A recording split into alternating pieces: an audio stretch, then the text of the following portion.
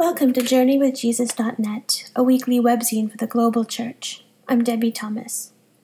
My essay this week is entitled, Only One Thing. It's based upon the lectionary readings for July 21st, 2019. In this week's Gospel story, Jesus enters a certain village, and a woman named Martha welcomes him into her home. As soon as Jesus, and presumably his disciples, enter the house, Martha busies herself with the practical work of hospitality, cleaning, organizing, cooking, and serving. Her sister Mary, meanwhile, sits at Jesus' feet, listening to all he says with rapt attention and paying no heed to her harried sister.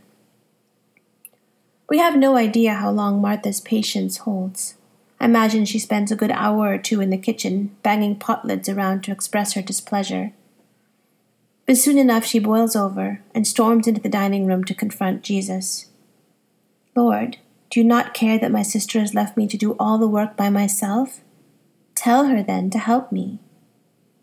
But Jesus, instead of chiding Mary or offering Martha the recognition she craves, answers thus, Martha, Martha, you are worried and distracted by many things. There is need of only one thing. Mary has chosen the better part, and it will not be taken from her. It's a brief story, but I have to confess that it leaves me feeling conflicted and uneasy. I spent a good part of this week trying to make it palatable, to make it okay, by which I mean I spent a good part of the week trying to make Jesus palatable and okay. But that, mercifully, is not my job. My job is to encounter the gospel and to allow it to encounter me. My job is to engage with its paradoxes as honestly as I can. Here, then, are the results of my encounter and my engagement, messy as they are. 1. Seriously, Jesus, you can't do better than this? I grew up in a traditional South Asian culture that placed a supremely high value on hospitality. I also grew up in an ethnic and religious context where women's work was considered less spiritually important than men's. Some of my earliest and most vivid memories involve sari-clad women, my mom, my aunts, and dozens of other church ladies, hovering anxiously over tables laden with fragrant, delicious dishes, refilling a cup of water here, offering a third helping of rice and chicken curry there, mopping up a coffee spill somewhere else, while the men talked, studied, debated, relaxed, and feasted. Whether the occasion was a weekday home Bible study, a Sunday evening potluck, or the all-church Christmas party, the women prepped, cooked, served, and cleaned to make the gathering festive and fun. They did so with a strong sense of dignity and pride. After all, this was the work they had been raised to do. It was a work that consolidated their identities as good women of God. But it didn't take me long as a kid to figure out that what really counted as spiritual work was the work the men did. The work of preaching, teaching, leading worship, and presiding over communion. To be fair, I don't think this was because the men were boors. I think it was because the patriarchal culture that raised them made sure they never experienced the inside of a kitchen, a pantry, a clothes dryer, or a bottle of Pine Sol. They literally never saw the work that makes hospitality possible. This is some of the baggage I bring to this week's lectionary. So when I read Jesus' words to Martha, my first response is irritation, and my second is disappointment. Yes, Jesus elevated the status of women by affirming Mary's right to discipleship. Traditionally, only male disciples sat at their teachers' feet to study the Torah. This gender reversal is a huge deal, and I don't take it for granted. And yet I wish Jesus had done more. I wish he'd rounded up his male disciples, ushered them into the kitchen, and directed them to bake the bread, fry the fish, and chop the vegetables, all while Martha took a much-needed nap. I wish he'd said, Peter, you wash the dishes. James and John, you put away the leftovers. Judas, get the beds made. Andrew, you're on sweeping and mopping duty. And the rest of you, go ask the women what else they need done. Oh, and in case you boys are wondering, this girly stuff is not a prelude to the sacred. This stuff is the sacred. Perhaps it sounds trivial or silly, but I can't help wondering. If Jesus had taken a more radical stance at Martha's house, would his followers still have wasted the next 2,000 years arguing over a woman's rightful place in the home and in the church? Would countless women today still feel so self-conscious, judged and shamed over how well they do or don't juggle the competing demands of their domestic, professional, and religious lives? Maybe, but maybe not. Don't get me wrong, I do believe that Jesus championed women in 1,000 essential ways during his time on earth. But the fact remains that in this particular story, Martha's burdensome sense of obligation and duty had cultural roots which Jesus didn't confront on her behalf. Her anxiety didn't come from nowhere. She lived inside a social and religious system that fully expected her to behave as she did, and the power of that system was formidable. In other words, Martha needed deep systemic change in order to live into the permission Jesus tried to offer her. She couldn't embrace such radical freedom by herself. She needed the folks with power to embrace it with her and for her. So I wonder, what would it be like for us contemporary Christians to examine the systems and structures that still bind people like Martha today? What would it cost us to dismantle those systems? What would it look like to create concrete opportunities for today's Marthas to rest, to sit freely at Jesus' feet, to find support, community, and help as they struggle to become disciples? What would it look like to stand in solidarity with your nearest Martha as she unlearns a lifetime's worth of messaging about what makes her soul lovable, valuable, honorable, and holy? 2. Wait, you want us to be unbalanced? The bottom line is, it's ridiculous to champion contemplation over action, word over deed, the mystic over the activist, worship over service. Why? Because we need both. Our common life requires both. How would the church ever survive without Marthas? Marthas who bake the Eucharistic bread, Marthas who tend the grounds, Marthas who arrange the flowers and restock the votive candles and sew the pageant costumes and dust the pews.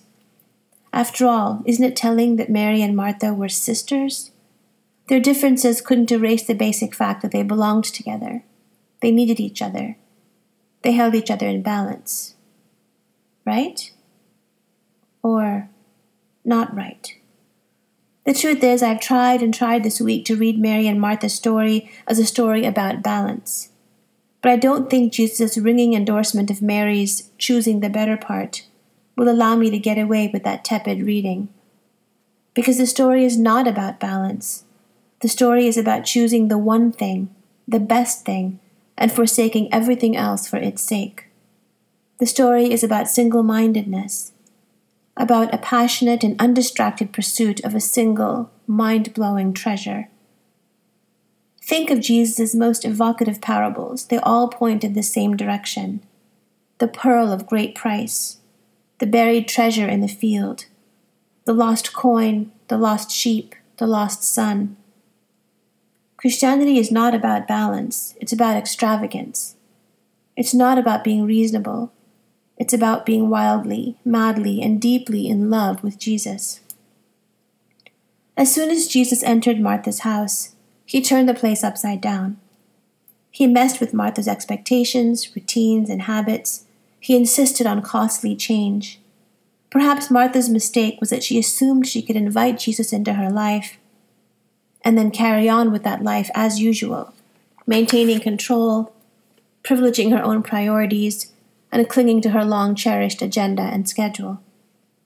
What was Jesus' response to that assumption? Nope, absolutely not. That's not how discipleship works.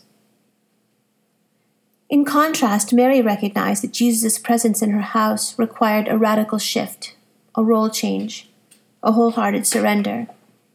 Every action, every decision, every priority would have to be filtered through this new love, this new devotion, this new passion. Why? Because Jesus was no ordinary guest. He was the guest who would be host, the host who would provide the bread of life, the living water, and the wine that was his own blood, to anyone who would sit at his feet and receive his hospitality. It's easy to lose sight of Mary. In our work-frenzied, performance-driven lives, it's easy to believe that pondering, listening, waiting, and resting have no value. In our age of snark and cynicism, it's easy to roll our eyes at spiritual earnestness. In a world that is profoundly broken and unjust, it's easy to argue that we should leave contemplation to the monastics and throw all of our time and energy into social engagement. To be clear, we are called to work for justice. We are called to bring liberty to the oppressed and comfort to the afflicted, but every work we do must begin, Jesus insists, from only one thing. It must begin with Him. It must begin at His feet. 3. Okay, it's true. I ache to be whole. Jesus didn't call Martha out for her hospitality. It was not her cooking, cleaning, or serving that bothered Him. Notice the actual problem He named. Martha, Martha, you are worried and distracted by many things. The root meaning of the word worry is strangle or seize by the throat and tear. The root meaning of the word distraction is a separation or a dragging apart of something that should be whole. These are violent words, words that wound and fracture, states of mind that render us incoherent, divided, and unwhole. Jesus found Martha in just such a state of fragmentation, a condition in which she could not enjoy His company, savor His presence, find inspiration in her work, receive anything He wished to offer her, or show Him genuine love. Instead, all she could do was question His love. Lord, do you not care? Fixate on herself. My sister has left me to do all the work by myself. And triangulate. Tell her then to help me. Does any of this sound familiar? Is your inner life so fragmented, so strangled, so incoherent, that you struggle to give and receive love? Are you quick to seethe? Has your busyness become an affront to the people you long to host? Is your worry keeping you from being fully present, fully engaged, fully alive? Have you lost the ability to attend, to linger, to delve deep? Are you using your packed schedule to avoid intimacy with God or with others? My answer to many of these questions is yes. If yours is yes too, then I wonder if we can hear Jesus' words to Martha not as a criticism, but as an invitation, not as a rebuke, but as a soothing balm. Jesus knows that we ache to be whole. Jesus knows that we place brutal and devastating expectations on ourselves. Jesus knows that our resentments, like Martha's, are often born of envy. Martha longed to sit where Mary sat. She longed to take delight in Jesus' words. She longed to surrender her heavy burden and allow Jesus to host her. Maybe we long for these good things too. Here's the good news. There is need of only one thing, and if we choose it, no one will ever have the power to take it away from us. So let's choose it. Jesus, our host, is waiting. For books this week, Dan reviews Laughing at the Devil, Seeing the World with Julian of Norwich by Amy Laura Hall. Her mother said that she asked too many questions. As a girl, she had an insatiable desire to experience the love of God beyond the rituals of the church. She survived the plagues of 1349 and 1362 that decimated 3/4 of the population of Norwich on England's east coast. Then came her visions, showings, or what she called her ravings, during a period of sickness when she almost died. Although not a nun but a lay person, she lived a mixed life in both the secular and sacred realms. She even had the temerity to ask the bishop to bless her plans to live as an anchoress in a tiny cell next to the church. He agreed, and so from there she read, prayed, dispensed spiritual wisdom, and for 20 years questioned and meditated upon her continuing visions. Her ultimate act of audacity was not only to believe that God had truly spoken to her in her 16 visions, and that the visions exceeded the limited wisdom of the church, but also that God intended for her to write them down in a vernacular book, so that ordinary believers could benefit from them. This was the age of the Crusades, Chaucer, when John Wycliffe and the Lollards were martyred for religious transgression, the papal schism of 1378 to 1418, and a strictly enforced social hierarchy that greatly restricted the acceptable roles for women. Nonetheless, today Julian of Norwich is best remembered for having written the first book composed by a woman in English, Revelations of Divine Love. How she and her manuscript ever survived is part mystery and part miracle.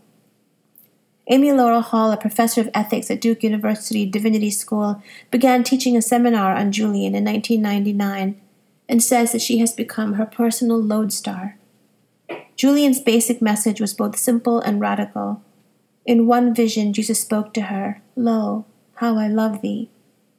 In her introductory chapter, Hall quotes Julian, "Though the three persons of the Trinity are all equal in themselves, my soul understood love most clearly. Yes, and God wants us to consider and enjoy love in everything. And this is the knowledge of which we are most ignorant. For some of us believe that God is almighty and has power to do everything, and that he has wisdom and knows how to do everything, but that he is all love and is willing to do everything. There we stop." Hall coins the word omniamity to describe this love of God. Her book is a mixed genre reading of Julian that is autobiographical, theological, and political. And so, in one of my own favorite sayings, Julian advises us that the greatest honor we can give Almighty God is to live gladly because of the knowledge of his love. For movies this week, Dan reviews Amazing Grace. This simple film has a complicated history. Back in January of 1972, Aretha Franklin gave 2 concerts on back-to-back nights before live audiences at the New Temple Missionary Baptist Church in Watts, LA. She was 29 at the time and already a superstar with hits like Respect and Think. She was on the cover of Time magazine in 1968. But she wanted to return to her roots and sing the songs of her childhood days in her father's Detroit church. The album Amazing Grace that resulted from these 2 concerts became the best-selling gospel record in history. The original plan was to make a movie in conjunction with the album, but for a host of technical and legal reasons, the film project floundered and was never released until now, almost 50 years after the fact. Franklin brought her own band with her. She's accompanied by the local pastor James Cleveland on piano and backed up by the 40-person Southern California Community Choir. The movie opens with few textual explanations, but otherwise there is no narration at all, just Aretha closing her eyes behind the pulpit, sweating profusely, and channeling herself through gospel song back to the things that she cared about most. Interestingly enough, Aretha herself sued 2 different times to prevent the release of this film, but 3 months after her death, and 46 years after the concert, the documentary opened in New York on November 12, 2018, and then in theaters in April 2019. Just one heads up, on the second night of the concert, there are several cameos of a very young Mick Jagger in the audience. And lastly, for poetry this week, Love 3 by George Herbert. Love bade me welcome, yet my soul drew back, guilty of dust and sin. But quick-eyed love, observing me grow slack from my first entrance in, drew nearer to me, sweetly questioning if I lacked anything. A guest, I answered, worthy to be here. Love said, you shall be he. I, the unkind, ungrateful, ah, my dear, I cannot look on thee. Love took my hand, and smiling did reply, who made the eyes but I? Truth, Lord, but I have marred them. Let my shame go where it doth deserve. And know you not, says Love, who bore the blame? My dear, then I will serve. You must sit down, says Love, and taste my meat. So I did sit and eat. Thank you for joining us at JourneyWithJesus.net for July 21st, 2019. I'm Debbie Thomas.